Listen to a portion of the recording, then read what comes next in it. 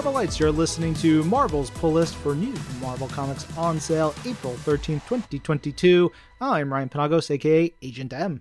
I'm Jasmine Estrada. And I am Stephanie Williams. Yay, Stephanie! Welcome to the show. Yeah. Hey, happy to be here. Talk about some comics. Stephanie, you're going to help co-host the show with us today. It's very exciting, which meant you got to read a whole bunch of free comics. Always a plus, right? Mm-hmm.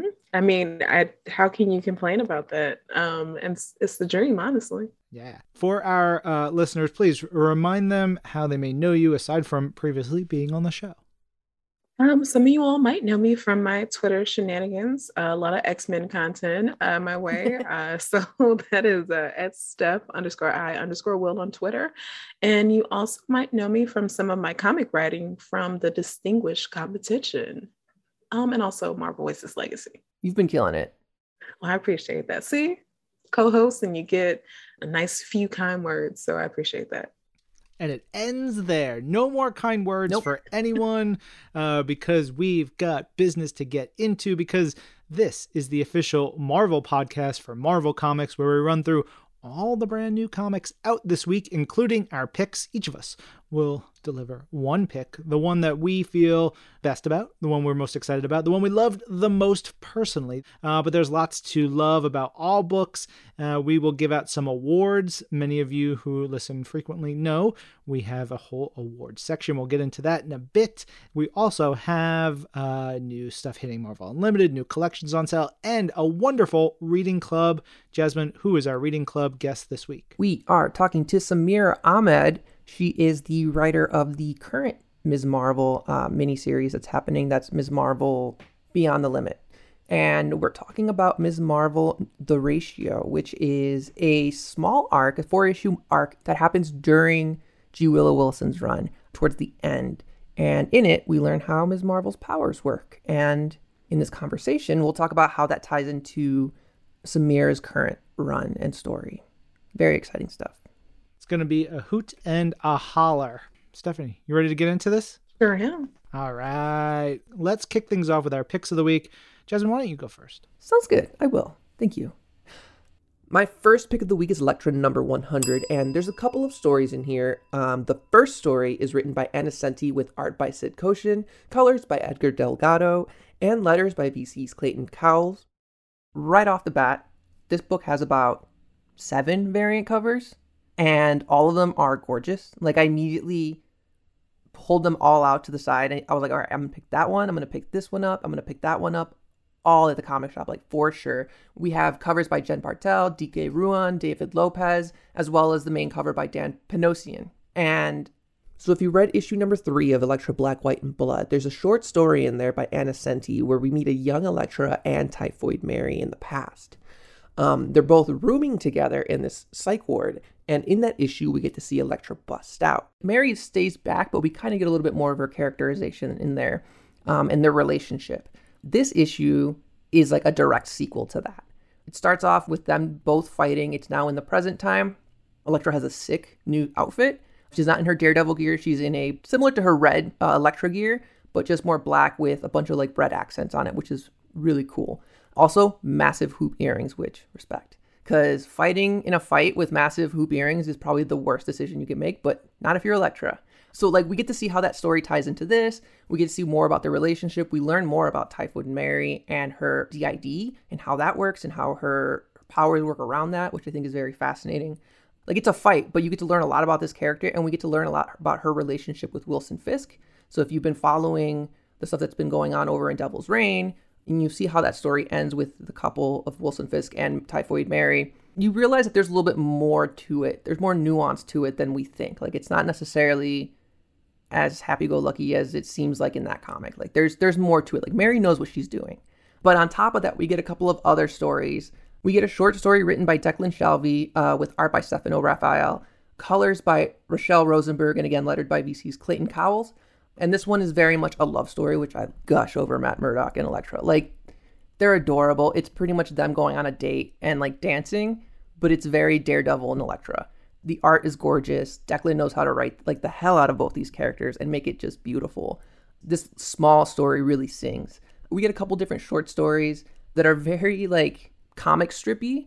The first one is by Chris Giarrusso, and it's hilarious because it's all about the Daredevils. So, have y'all ever read Mini Marvels? I have, not in a long time though. Yes. Yeah. Yeah. Chris Giarrusso did the series of Mini Marvels. You can get the collections. You can read them on Marvel Unlimited. They're adorable. Well, that's what this is, and it's great because in it, Elektra gets inducted to the Daredevils, which is a group of other heroes who have also taken on the mantle of Daredevil, including T'Challa, Spider-Man, and Iron Fist, which I think is hilarious. And then we get another short story that's like in the style of like the Spidey Electric Company kind of stories, which is adorable because it ends with a Moon Knight Easter egg, which made me laugh. Love that.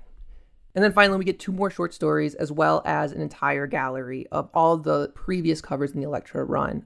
So the last Elektra run that had been in print was a couple of years ago, and I didn't realize that they ended on 99. Like, this is number 100. Like, that could have gone for one more issue and been like, let's just round it up. And they're like, no, we're going to wait a little bit. We're going to let this Daredevil thing really take off, and then we'll hit them with 100. And I respect that. It's the one character. I will go. So my pick of the week is What If Miles Morales #2. I chose this book because, for one, I'm just a huge fan of the What If series. So I'm always interested to see, hey, how are we going to do this for this particular character? So this book was written by John Ridley, artist Fareed Karami, color artist is Chris Sotomayor. So again, with this issue, John just does a really great job of reimagining this story for Miles and then still fitting all the characters that we're familiar with when it comes to Miles Morales. I won't give anything away, but Uncle Aaron is there, his dad is there, and they're still clashing. Also, there's the kind of social commentary that's in this as well, because there are children going missing in Atlanta. And of course, folks feel like if these children were not Black, that the police would probably be doing a better job about finding them. And what happens? Miles ends up being one of those kids. So you can probably assume what has happened after that if you are a fan of Wolverine.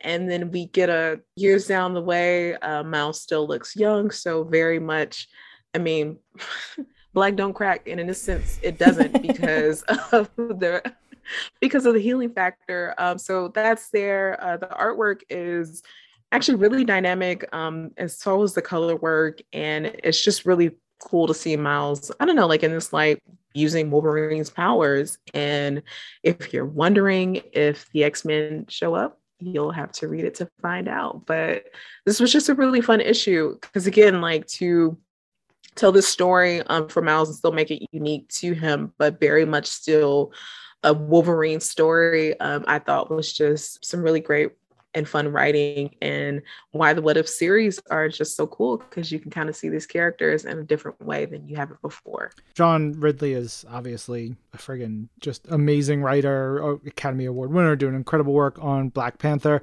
But I read this and I was like, oh man, it like nudged something in my brain. And I remembered and looked online. There were the child murders in Atlanta from 78, 79 to 81. Just horrific situation where like he ties this into, you know, reflections of reality and the real horrors of it all, the reactions of it all, and bringing in Miles. And it's wonderful. If you don't know that story, there's an HBO documentary. You can read a whole bunch of things about it. But if you don't know that story, it still should resonate. And I'm glad you picked this one. It's a hell of an issue. Stephanie, do you have a favorite What If story? I do, actually. I think it's when Steve becomes president. Ah, yeah. Because like, I don't know, like it just makes sense. But it's a fun one. I'll forgive you because we all know that the actual answer, the correct answer, is what if Dazzler became Galactus's herald. That is the best one. Yeah. All right, for our third pick of the week, I'm rounding us off with X-Men 92, House of 92, aka House of XCII, #1. This one is wild. I'm so excited about this, to talk about this, because I was like, this is fascinating. We're doing this book, which is, so X-Men 92 we've done some comic books called X-Men 92, basically taking the idea of the X-Men 90s animated series from 1992 and on, and expanding it into the comics. So the thought here is that continuity, that style, that vibe of the characters. You've got characters that in their animated series looks, in their costumes, with their personalities, that whole vibe. Like if you close your eyes, you should hear that Wolverine, that Cyclops, that Jean Grey, that friggin' Gambit, that Rogue. All of it should really come to mind as you're reading this. And then it says, okay, what if this version of the X-Men went through the House of X storyline? So if you don't know what House of X is, real quick, it's just this story that posits a possible point for mutant kind to push forward, go past the limits of mortality to find themselves in their own island nation. There's stuff with various characters. It sort of brings mutant kind closer into one place, an almost paradise, but then they still have to deal with humankind and many, many perils. We talk about that at length over the last 2.5 years or so since Definitely. House of X and Powers of 10 have come. So to tell this story, this riff on it is so fun. It is brought to us by writer Steve Fox, art by Salva Espin, colors by Israel Silva, and letters by VC's Joe Sabino. First off, the design in here, which is by Jay Bowen, is tremendous. It is straight up 90s Trapper Keeper, Fox Kids, Fox Kids. Yeah, that's it. That's perfect. Fox Kids commercials, just the colors, the shapes of all the interstitial pages. It is wonderful. And then we open in on the storylines that are like these reflections of what happened in those early stories of mutant kind in the House of X era. They're going up, they're fighting, in space on this master mold station. Characters are dying. There's the rebirth of characters. They don't have the same cast to work with, which is really fun. The Five, this circuit of mutants in current X-Men comics, doesn't exist in the continuity of X-Men 92. So they use versions of these characters that will work. And it's wild. It is bonkers. I don't want to give too much away because for me, reading this was a beautiful surprise. And it's full of twists and turns. There is one major twist in here that was a hoot. And again, when you think of the characters and their voices and their iconic lines, you can hear it. Yes. When you said that, I was like, yes, I know exactly what voices I'm hearing. There's certain parts where there's just one-liners from Wolverine, and you're like, that is very much that same voice actor. I can hear it, and the attitude and the grunts and stuff like that.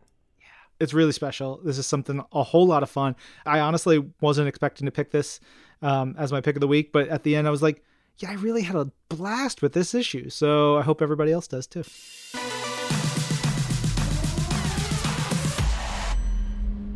Jasmine, bring us in. It is time for awards talk. Yes. Okay. So last week we were giving out the I'm not planning on becoming a jellyfish Slurpee today award. And that was in Captain Marvel Annual #1. And we had a tie. And we were trying to figure out exactly, maybe someone had a second above the other one. Nope. They had the exact same timestamp. It was so great. It came in as we were recording something else. Mm-hmm. And I was like, holy moly, we've never seen this before. We've had 10 minutes between others, but this was tremendous. People found it at the exact moment. They're like, I got to tweet it. And I love it. But we have two winners. We have Tommy Grooms, that's at T Grooms Draws, and Mr. Titanium at Mr. Titanium 18. You guys both tied and found the exact panel that it came from. Good old Carol Danvers. Yeah, well done. I'll reach out to y'all soon. But Mr. Titanium also had a question saying, hey, Ryan and Jasmine, which hashtag works for the award named Scavenger Hunt? Is it Marvel Pull List or Marvel's Pull List? I've seen both. I want to be sure we're submitting to the proper tag. Thank you for that, Mr. Titanium. Post to the one with the S in there, please, because that's the name of the show. It's Marvel's Pull List. If you, dear listener, find this quote, screen cap it, tweet it to @AgentM and @Jasmiest with hashtag Marvel's Pull List, or email us at pulllist@marvel.com. If you're the first, give or take, you'll get something fun. I'll hit you up separately. It'll be super duper terrific. I also want to give a quick shout out to a couple of the other folks who also tweeted to us and let us know that they found it. Fortunately, they weren't the first, but still wanted to give them a quick shout out. We have Tommy Grooms, Mr. Titanium, Damon, Karis. I want to give a quick shout out to Carly and Alex because they also helped their mom, Mountain Meg, find this week's award name. They are amazing. We got a couple pictures sent in and so adorable. They wanted to also quickly shout out their local comic shop, Hero Headquarters in Westminster, Colorado. You guys are amazing. Please keep sending these pictures. Now, we also had an email this week from Avi, aka Space Lovey, who emailed us in response to a previous quote, the Why Should I Hide What I Am award. Obviously, Avi, you're a little bit late, but I wanted to read part of it because this was really cool. Avi says that I just started following this podcast and I'm really enjoying it. In fact, it's the very reason I bought Captain Marvel in the first place. I've never followed her comics before, but I'm so glad that you brought this to my attention because Kelly Thompson is my favorite author and has been for a while. I wasn't aware that she was doing this run. From the get-go, I figured that the line would be from this run. Its characters are so strong and really set a great example of confidence for so many girls everywhere. Still, the way they use the quote gets me. Anyways, thank you so much for this podcast and the amazing recommendations. Sincerely, Avi. Avi, that is one of my favorite things, to get a response to the show saying, I bought this book because of you. Means so much to us. It's and really not just special. Because we want you to buy the comics from Marvel, but also because I'm glad that you found a comic that, speaks to you. We want everybody to find their comic. You find your comic and then that's like your gateway into other comics. That's the great thing about Marvel Unlimited too, is because if you find yourself falling in love with this character, then hopefully they either have previous runs, you can go back, enjoy that, and then find even more writers and characters and artists that you love and check out their stuff. So it's the gift that keeps on giving. Mm-hmm. Are you ready to hear this week's award? I am. All right, guys. It is the You Can't Hypnotize a Snake Award. Do you think that's true? I've tried. Yeah? Well, not like a literal snake, like a couple of friends, former friends. It didn't work out. I was going to say, I was hoping we were former friends. Yeah. All right. So we will be giving out the You Can't Hypnotize a Snake Award for this week's batch of comics. Are you guys ready? I am. All right, let's get into our new comics this week, starting with Black Panther number 5. We mentioned John Ridley already. He is writing this run here, and boy, oh boy, is he putting T'Challa through the ringer. Mm-hmm. I mean, look, he's setting T'Challa up for making some somewhat dubious decisions, but all for the greater good. But sometimes you got to deal with the repercussions to those things. Thankfully, he's got a brilliant sister named Shuri here, so there's got some fun action in here. I will give my You Can't Hypnotize a Snake award to an interaction Shuri has with a prison guard, I'll say. There's it's a 2-part sequence, and one part happens earlier, and she has a great bit of dialogue, and then the payoff to that bit is wonderful. This entire cast of characters is at each other's throats. It's literally, they're just going at it. I'm waiting for this thing to explode, and I can't wait. It's going to be so messy. All right. So the next book we have is Captain Carter number 2, written by Jamie McKelvey. And if that name should ring bells because it means that you're in for a good time. And then this issue, Captain Carter and Agent Product are doing their thing. The Prime Minister has them out doing stuff. And actually, the Prime Minister is my award winner for You Cannot Hypnotize a Snake, because government officials doing things they have no business doing. This one also has a lot of great action shots. Actually, I think maybe 3 or 4 pages in, you get to see Captain Carter really show off that athleticism and why she's really good at this role. And also you get a Captain Carter who is learning that, hey, things are so different since the last time you've been here, and you got to catch up quick because the people need you to. So this, again, issue number 2, we're really starting to pick up with the story and see where things go with Captain Carter. And is she gonna get annoyed eventually by everyone? I feel like it's on its way. Mm-hmm. It's overdue. So like in that same issue, it's brought up that she has to catch up on 80 years of history, and I'm like, dang, Steve didn't have 80 years. He only had like maybe 50 years tops. She just got to watch all those, like, I love the 80s, I love the 90s, I love the knots, and then she'll be caught up. Just give her a VH1 marathon. It'll be great. VH1 account. Yeah. Next up, we have Eternals number 11, and okay, this is where I was going to pull the original award name, and that award would have been the Dilettante Pontificating in a Salon and Release Nothing But Empty Air Award, which everybody here was like, no, that's too long, and I'm like, okay, fine, whatever. It's a quote by Thanos, and it's great. Continues to be his most evil and most ruthless and less, like, he does not care about anybody else except himself, which is great. Good for him, self-care. But I do want to bring up the fact that both Cersei and Namor continue their story from the last issue. So if you've been following along, things continue to get a little bit more steamy in this one. This time, we get a hot tub shot. So I want to give my You Can't Hypnotize a Snake award to one character in this book that makes their surprise appearance inside Avengers Mountain, named Skulathar the Destructorite. He's wonderful. It's such a, like, everything about this book is amazing. I love it. All right. So next up we have Miles Morales, Spider-Man 37. So multiverse stuff, shenanigans is still happening for Miles.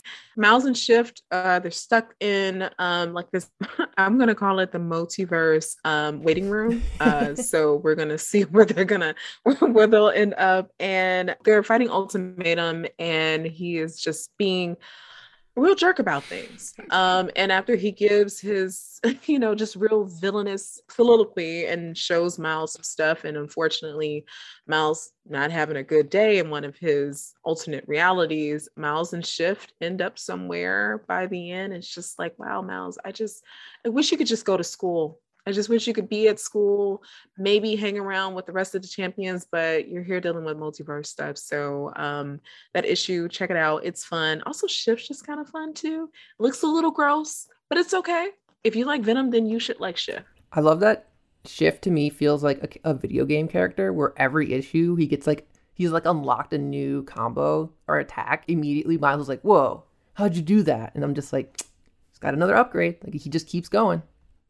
One of the other things I love about Shift and the storytelling, especially by artist Chris Allen in here and by Saladin, is the way that there's communication done between Miles and Shift. And Shift only speaks in one word, but the body language, the way it's done, and you get all you need from limited, like, actual verbal communications.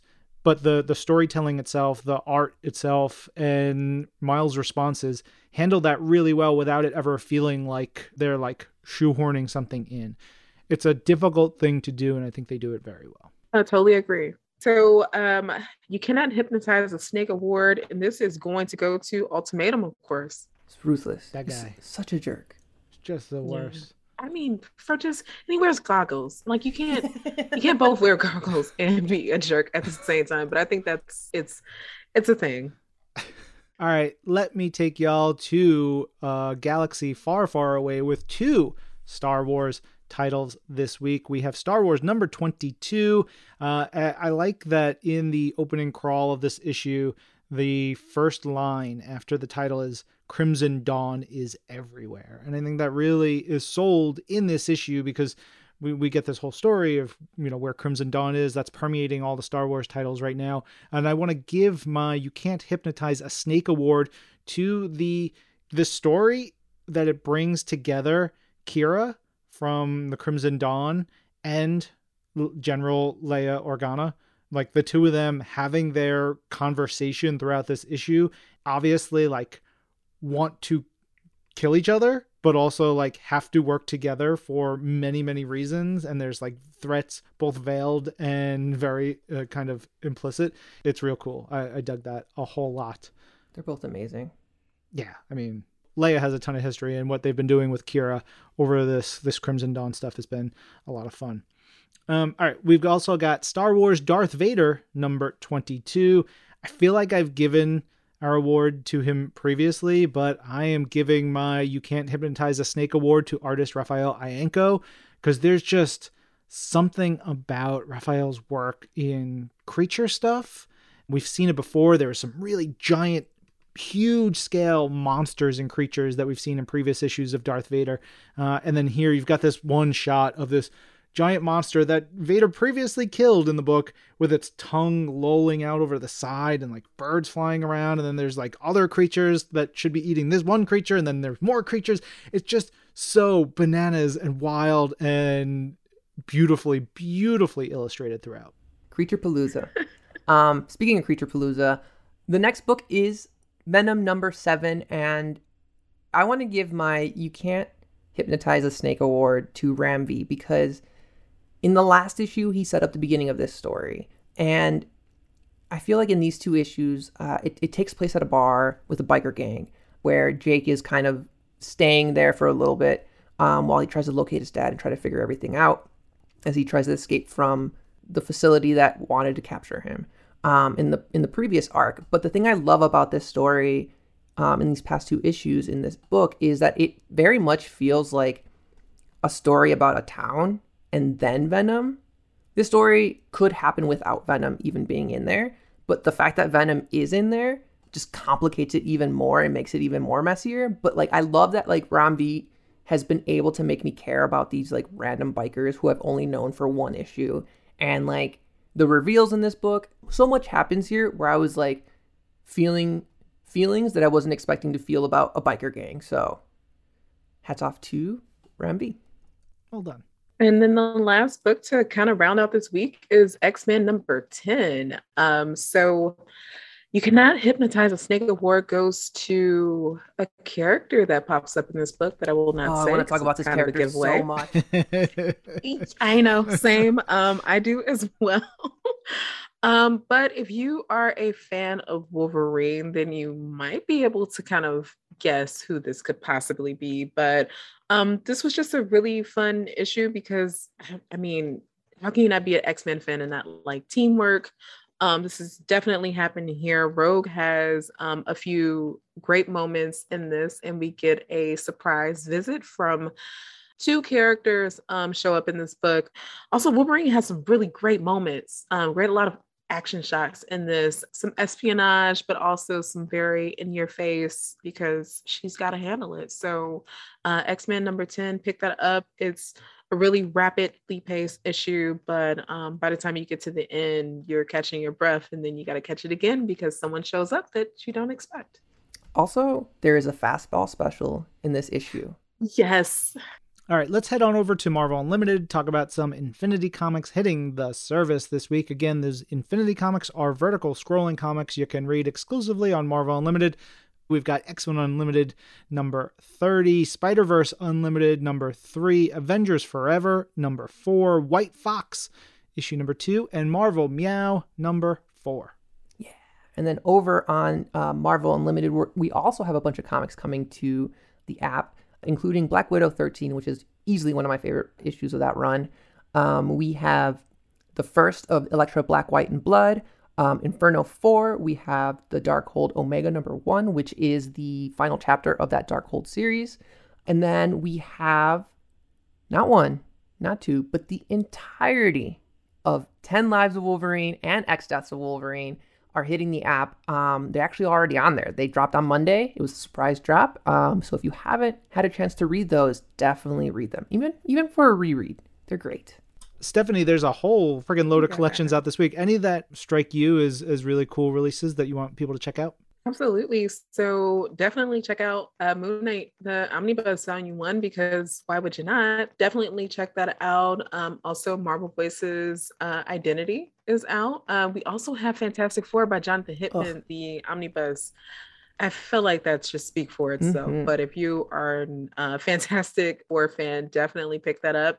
And then last for me is going to be Uncanny X-Men Masterworks Volume 14, because I'm just any Uncanny X-Men stuff, whatever it is, I'm looking for it. So definitely pick that up. I'm gonna piggyback on that because Wolverine Weapon X, the Gallery edition, is also dropping, and that's just gonna be full of so many goodies. I can already tell. But also, I wanted to highlight Thor, Volume 5 of the complete collection by Jason Aaron is finally dropping, which excites me because I've slowly been filling in the gaps in that run, and so good. Yeah, so damn good. You know what else is so damn good? Our conversation with Samira Ahmed, who is wonderful. She's an author of many YA prose novels. She is currently writing Ms. Marvel Beyond the Limit for us. So we wanted to have her on to the show to talk about what else? Ms. Marvel. We are talking about Ms. Marvel, The Ratio, which is issues number 32 through 35 of G. Willow Wilson's run that started in 2015. It's one of the last arcs in G. Willow Wilson's run, and it's a special one. It's the arc where we kind of learn the science behind how Ms. Marvel's powers work, so exciting stuff. Yeah. Stephanie, will you stick around and do the conversation with us? I sure will.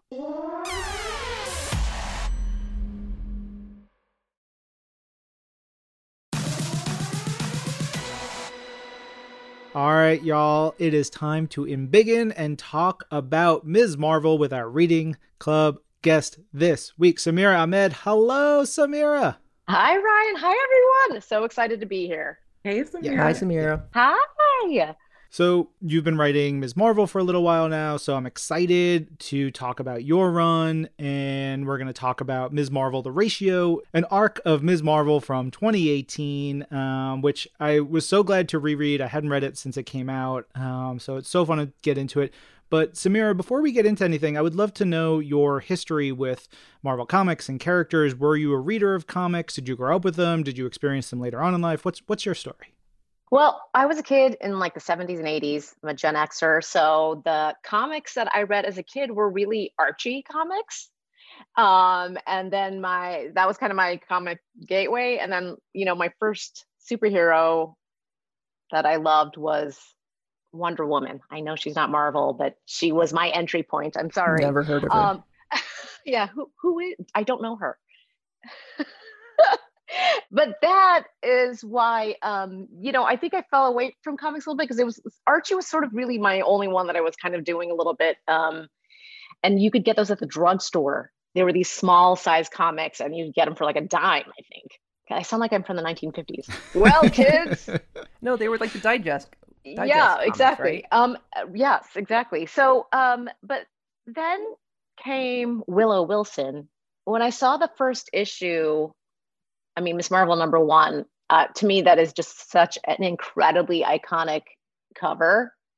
I was like, what is happening right now in my adult life? The most amazing thing that I wish would have been around when I was a kid, but I'm so lucky is around now. And so that's when I guess I came back to comics. I think in between, I read some, like I loved Spidey, like I think the early Spideys are sort of a little bit like early Miss Marvels. Kind of, those two characters have some connections.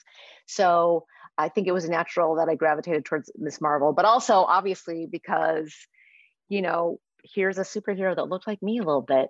And Willow's amazing. Just shout out. And Willow and Sana Amana, the co-creators of Miss Marvel, I don't know. I feel like every time I talk about it, I'm just going on and on about how much I appreciate these two, but it's totally genuine because they created something so amazing and brilliant. And I just can't talk about the awesomeness of them enough. I adore them both and the work that they've done. So agreed. I wanted to ask, why did you pick this particular arc of Ms. Marvel? Because it's a 4-issue story in the back end of G. Willow Wilson's run. This particular arc, The Ratio, spoke to something that I really love, which is the source of Miss Marvel's power. There's this physics in it, which I also love, though I am just going to be clear, I am not a scientist or physicist at all. I was an English major. I took physics for poets, but I'm always kind of fascinated by that. Also, though, in this arc, there's kind of like an existential crisis happening. There's 2 existential crises, okay? Bruno's sort of having one, and Kamala's sort of having one. And there's a vortex, there's a singularity, there is like a two-bit criminal bad guy who has great ambitions to be more than he is and wants to leave New York City because he wants to take over Jersey because he's like, it's easier. New York City is completely like saturated with bad guys right now, which I think also speaks to the humor that Willow used. I don't know. To me, this mini arc just had so many of the things that I love in it. And it also has something that I think is so special about Kamala, which is she's not the lone hero, right? Her friends and family are so important to her. And throughout, Willow's series, Saladin's, and what I tried to incorporate is to show the ways in which her friends are there for her and the ways in which her friends are heroic too. And, in this case, part of that heroism comes from Bruno's curiosity, trying to science his way to understanding something. And I just love the presence of that support group. What I love so much about Kamala and how Willow and Sana created her is that, she's like a girl like all the other girls, but who happens to have this really extraordinary job. But she's also a teenager and she makes mistakes sometimes. And she sometimes steps out of line. And then she has friends who will call her out on it. I mean, I just love it so much. I was a high school teacher, so to me, seeing those high school friendships just felt so true and authentic. Willow's whole good isn't a thing you are, it's a thing that you do. That comes to the surface in this as Kamala's kind of having this existential crisis a little bit. And I also that was kind of inspiring to me as I wrote my, mini series run of Miss Marvel Beyond the Limit. So a lot of those themes are reflected in this arc. Samira, I have to say that it shows in those first 4 issues of your run of, or your arc of Miss Marvel, because you can tell, I don't know, it's just a really cool thing. I love when creators take something that works and worked really well, and then you build upon it. So not to like jump ahead, but I really want you to get into just the bits and pieces that you took from the ratio to include in your run in Miss Marvel, because I just thought it was really cool how you were like, okay, so yeah, we know how her powers work. So what are some of the repercussions that come from that, or consequences? Because we see that there's a little bit of that, because it's never that easy. It's never just, oh yeah, we figured it out. Well, yeah, but if she's borrowing pieces of herself from the future and essentially her molecules are time traveling, that's going to be a little messy, especially in the Marvel universe.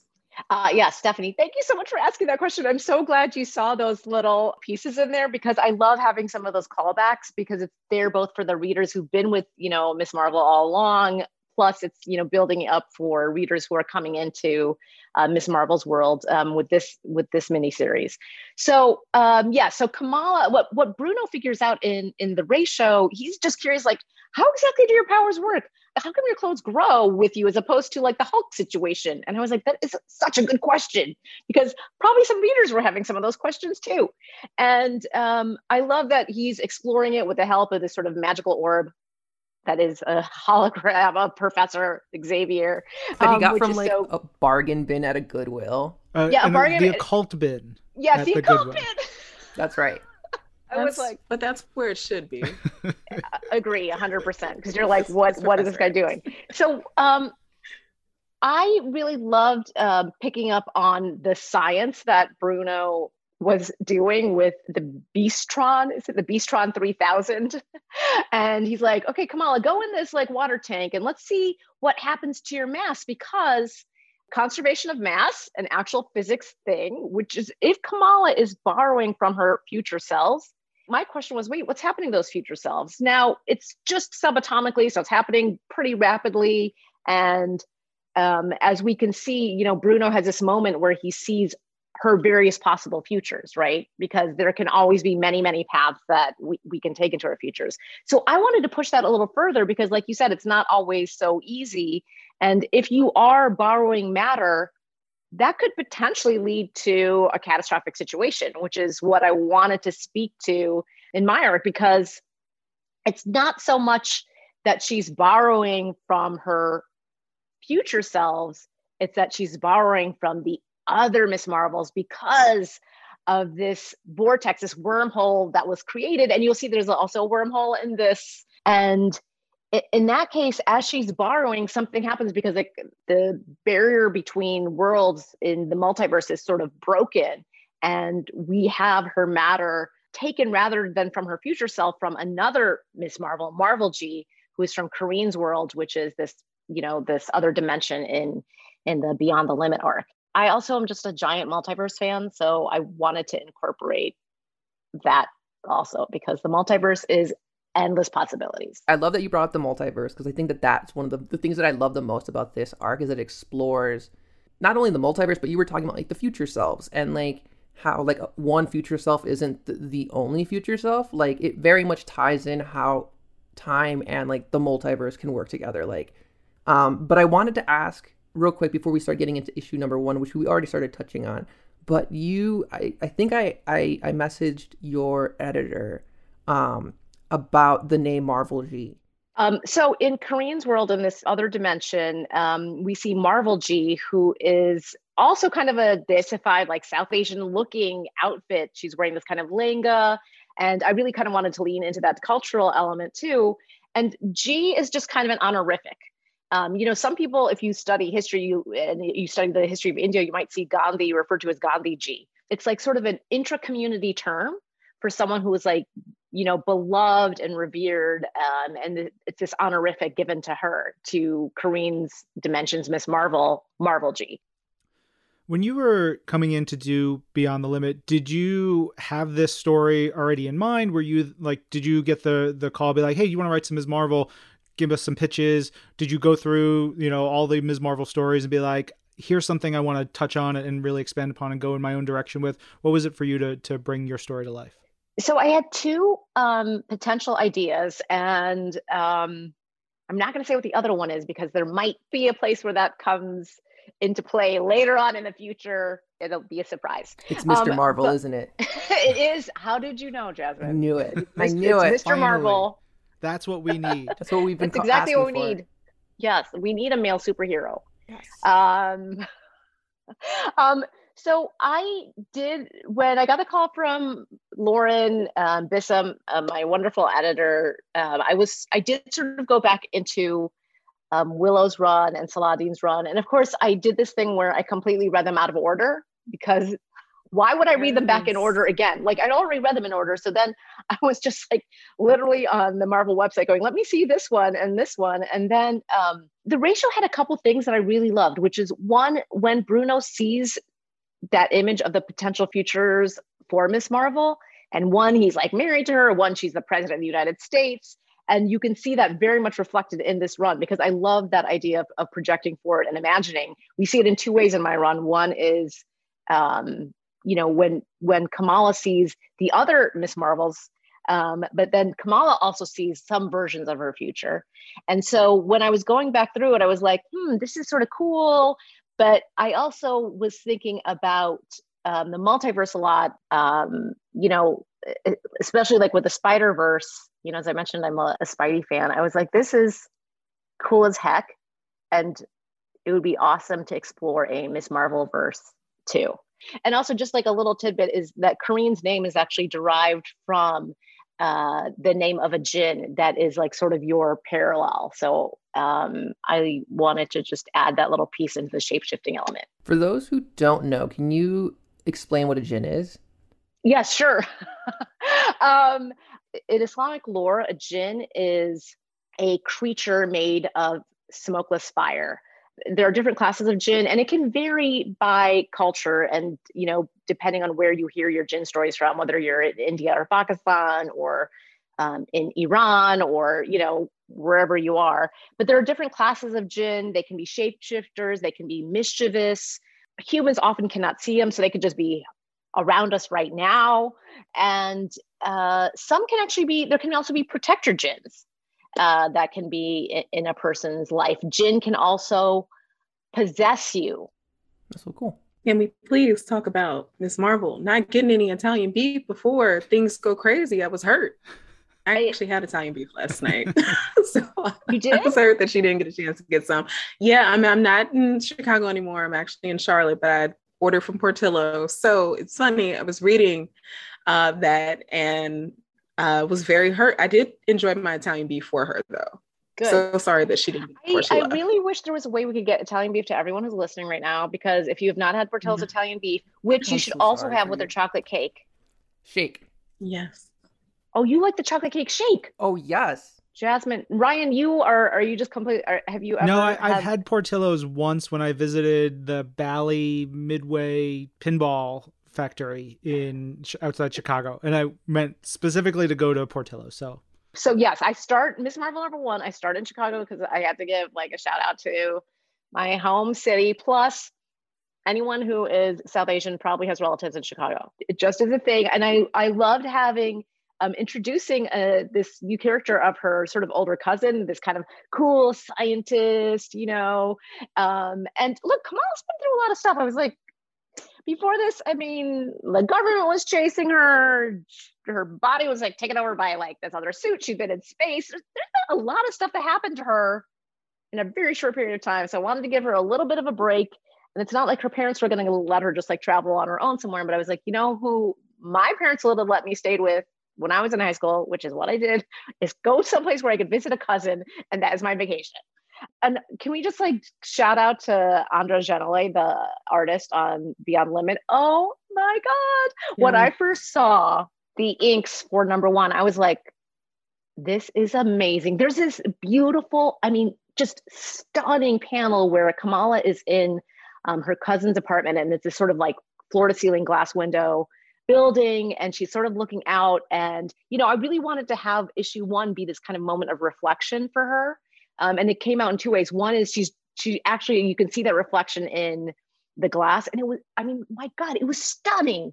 And then you literally see yourself reflected in the bean, which I personally think is one of the greatest, if not the greatest, you know, examples of public art that exists. It is truly a piece of art that we can interact with. And I wanted Kamala to be able to interact with it.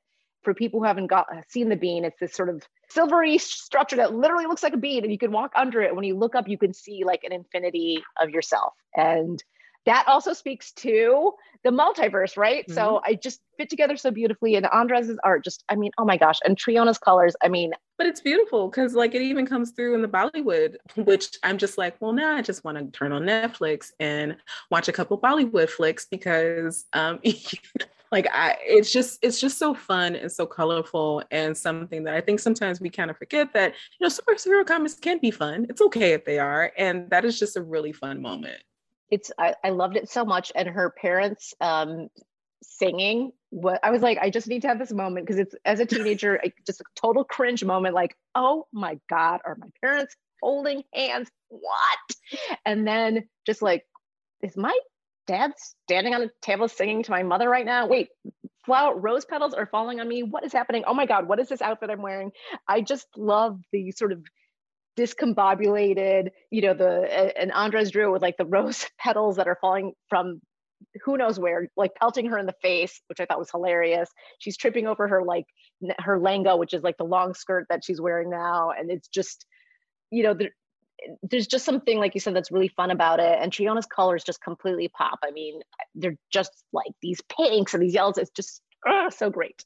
That's gorgeous. All right, well, let's get into the ratio a little bit, because we've talked about some of the creatives here. It is written by G. Willow Wilson, penciled by Nico Leone, colors by Ian Herring, letters by VC's Joe Caramagna. I just got to give all my love now to Nico Leone, who just is a rock star on this book. I think the first arc of Ms. Marvel, you get Adrian Alphona, right? And who is incredible and sets the tone so well. And I think of many of the artists during Willow's run, there's all kinds of great things that everybody does, but I think Nico does such a great job of carrying the baton of world building and subtle background storytelling alongside his own flourishes. And there's certain things that are going on in these issues that I'm just like, you didn't have to do this. You didn't have to draw the old couple with popcorn watching the superhero battle and then follow that up like 5 pages later with them stuck in a tree still eating their popcorn. But you did. The tree, I was just going to bring up the tree. That is just, I love it so much. I was like, wait, they're still eating their popcorn in this moment. It was like, yes. Oh, we're in a tree, but we're still watching it happen. Mm-hmm. Yeah. Also, like, there's like pigeons and like on the roof, and then like at one point they like get disturbed by like Ms. Marvel. Their reactions are just so priceless. Like at one point they're just like side-eyeing Ms. Marvel, and I'm just like, I want their comic. I want their comic next. Give me that the pigeon comic. Yes. Did you also see that there was like the pigeon moment in Beyond the Limit? Is it really? There's a pigeon moment in Beyond the Limit. That is amazing. It's in issue 1 because I was like, pigeons should have their day. Yeah, they're fed up. They're tired. All these superheroes doing all this stuff on the roof. I know. Like encroaching on their space. I would also give all the superheroes side eye. Sounds terrifying. It does sound terrifying. Nico also does such great work with body language.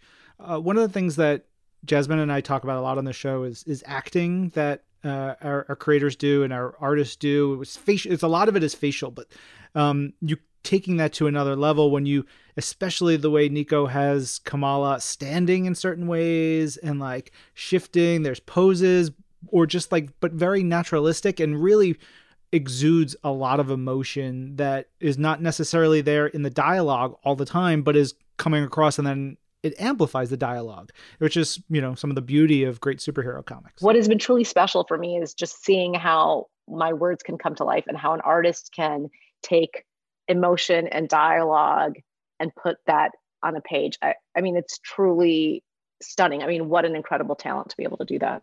So we haven't really talked about Shocker, but Shocker is the main villain in this book. I mean, main being in like quotation marks.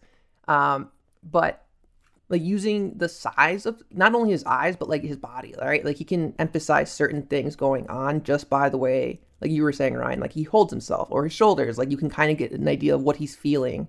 Samira, you were talking about like the two crises that were happening with Kamala and Bruno, but I think Shocker is also kind of doing that too, because he's trying to become like an A-lister, right?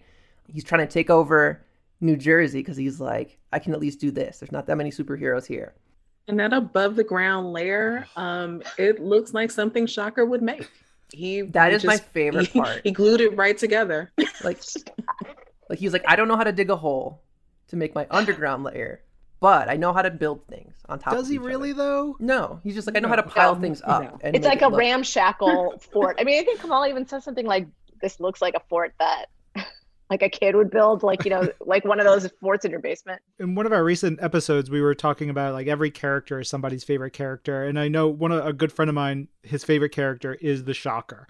And so like, I think it's look, I think it's partially like, look, this guy's wearing a quilt. He built his own vibro gauntlets himself. His name is Herman Schultz. Like there's so much to like dig into just from like oh yeah, I want to love this guy because somebody has to. But I think it's such a great, Willow and Nico and the team do such a great job at bringing in who is arguably a CD level like villain and making him fun and exciting and interesting and a little bit of a threat. And like, especially because Kamala's powers are all out of whack. It's a blast, this story. I love when he says, like when they're in the vortex and they're spinning around, he's like, I can't throw up in this mask because it'll be like a mess and it's good. I mean, you kind of almost feel like a little bit of sympathy for him. Like he's the bad guy, but he's not like, like truly like world ending evil dude. He's just like, why can't I just be a bad guy? Why can't I just, be top of the class? I'm going to go to Jersey City and try to. And then he's like telling Kamala, we could be the greatest, hero, anti-hero combo ever. You need an arch nemesis. She's like, I don't really want one, dude. Like, I'm good. Yeah.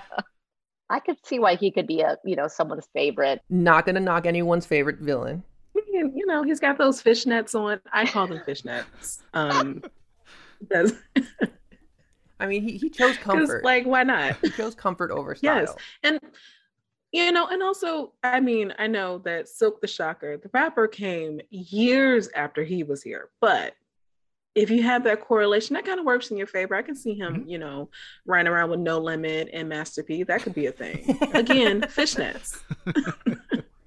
I want to get back into the comic. Let's go to issue 34. So we kind of covered what happens in issue 32 and 33. We get the vortex opening up. We see the different versions of Ms. Marvel's possible futures, and now we're really getting into like the nitty gritty, right? Like Bruno's like, okay, we need to figure this out. Like And we see him almost be like stifled by the fact that he sees a future where they get married, but he's in a wheelchair because he's currently wearing braces that are vibranium, right? They were built in Wakanda. He just came back from Wakanda at the start of it, yeah. He doesn't know how to take that.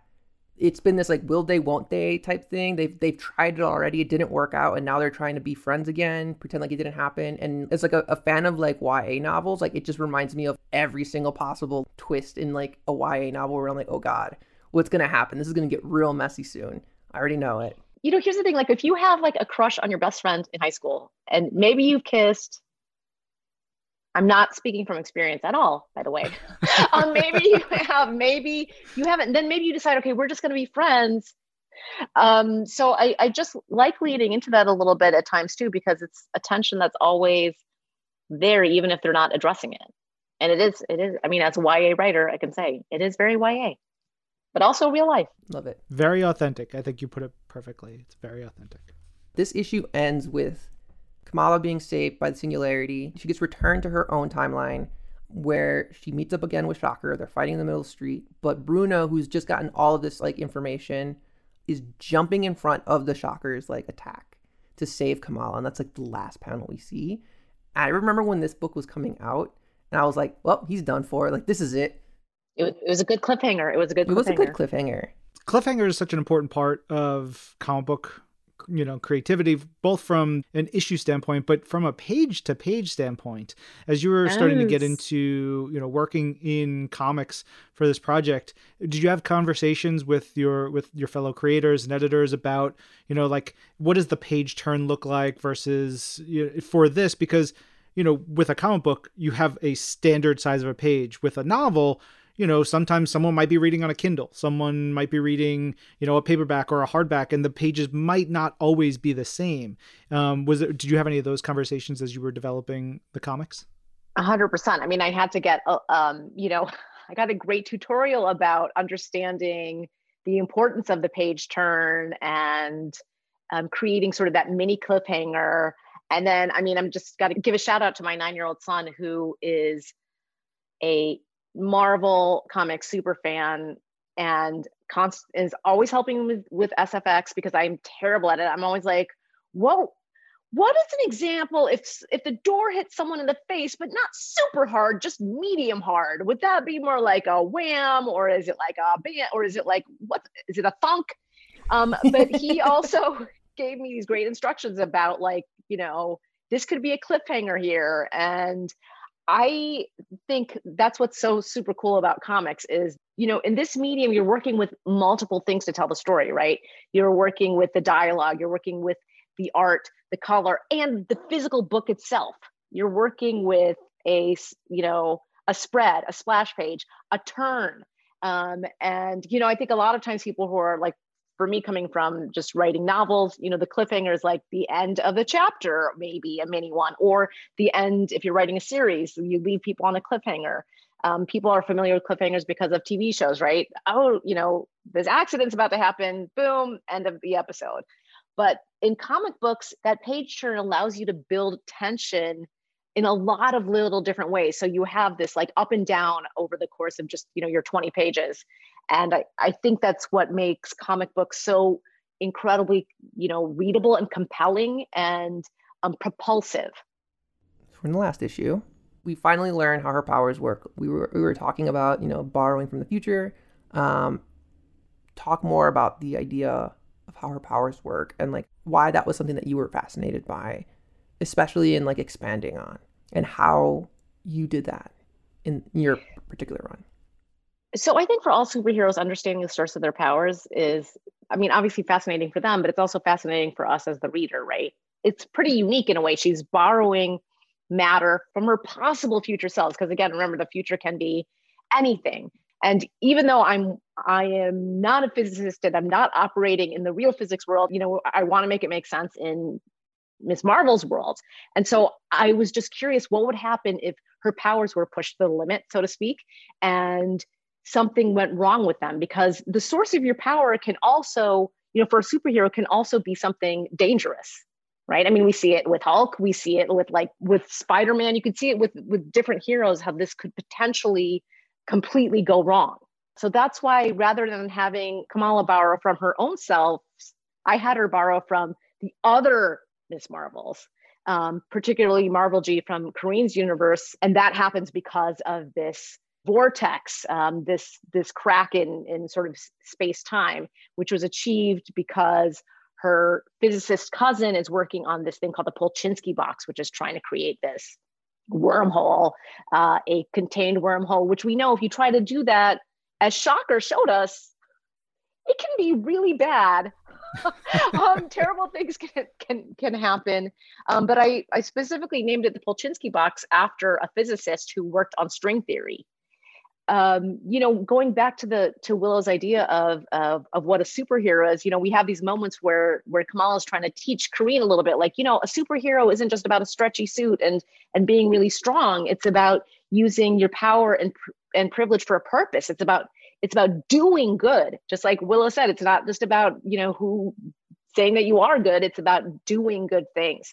And that's what's amazing about Kamala. She's growing up. She makes mistakes. She's learning. She stands back up and she tries to be good. She tries to do good. She's not always perfect, but she tries. And you can see how she's learning in throughout Willow's arc, and specifically in the ratio that, she's absorbing all this new information. And what I wanted to show a little bit is how she's taken that information to grow. Samira, thanks so much. We'll look forward to the wrap of your Ms. Marvel series and hopefully some more. Everybody go check out Ms. Marvel Beyond the Limit. Go read some Ms. Marvel in Marvel Unlimited. Go check out Samira's novels and stories and just dive into it. Samira, where can people find you? So people can find me at samiraahmed.com and also on Twitter and Instagram at Sam_I_M, which is SAM_AYE_AHM. Perfect. Thank you so much, Samira. Thank you, Ryan. Thanks, Stephanie. Thanks, Jasmine. Yeah, thank you. No problem. Once again, big thanks to Samira Ahmed for coming on the show, and big thanks to you, Stephanie, for joining us this episode. Yeah, thank you all so much for having me. This was fun. Yes. Stephanie, before we let you go, where can people find you? You can follow me or find me. Well, I guess you'll follow me too, but on Twitter, Instagram, and TikTok at Steph_I_Will and ysteph.com, and just be on the lookout for some things because things are happening. Yeah, definitely keep an eye on your LCS's comic shelves. Yes. For some more Stephanie. Leave it at that. We'll tease it there and wrap it up now because this episode of Marvel's Pull List was produced by Ryan Panagos, Jasmine Estrada, and Cara McGurk-Ellison. Jill Duboff is our director of audio. And Brad Barton is Marvel's Pull List senior manager of audio production and development. And in a weird confluence of events, his old college rock band, the name of his college rock band was The Ratio Between Hypnotists and Snakes. And it's like, that ties into everything that we've got going on this week. It really does. He was really excited to show me the tattoo. It doesn't look that great. The band sucked. Sorry, Brad. I mean, yeah. Later, skater. I'm Ryan. I'm Jasmine. I'm Stephanie. This is Marvel. Your universe.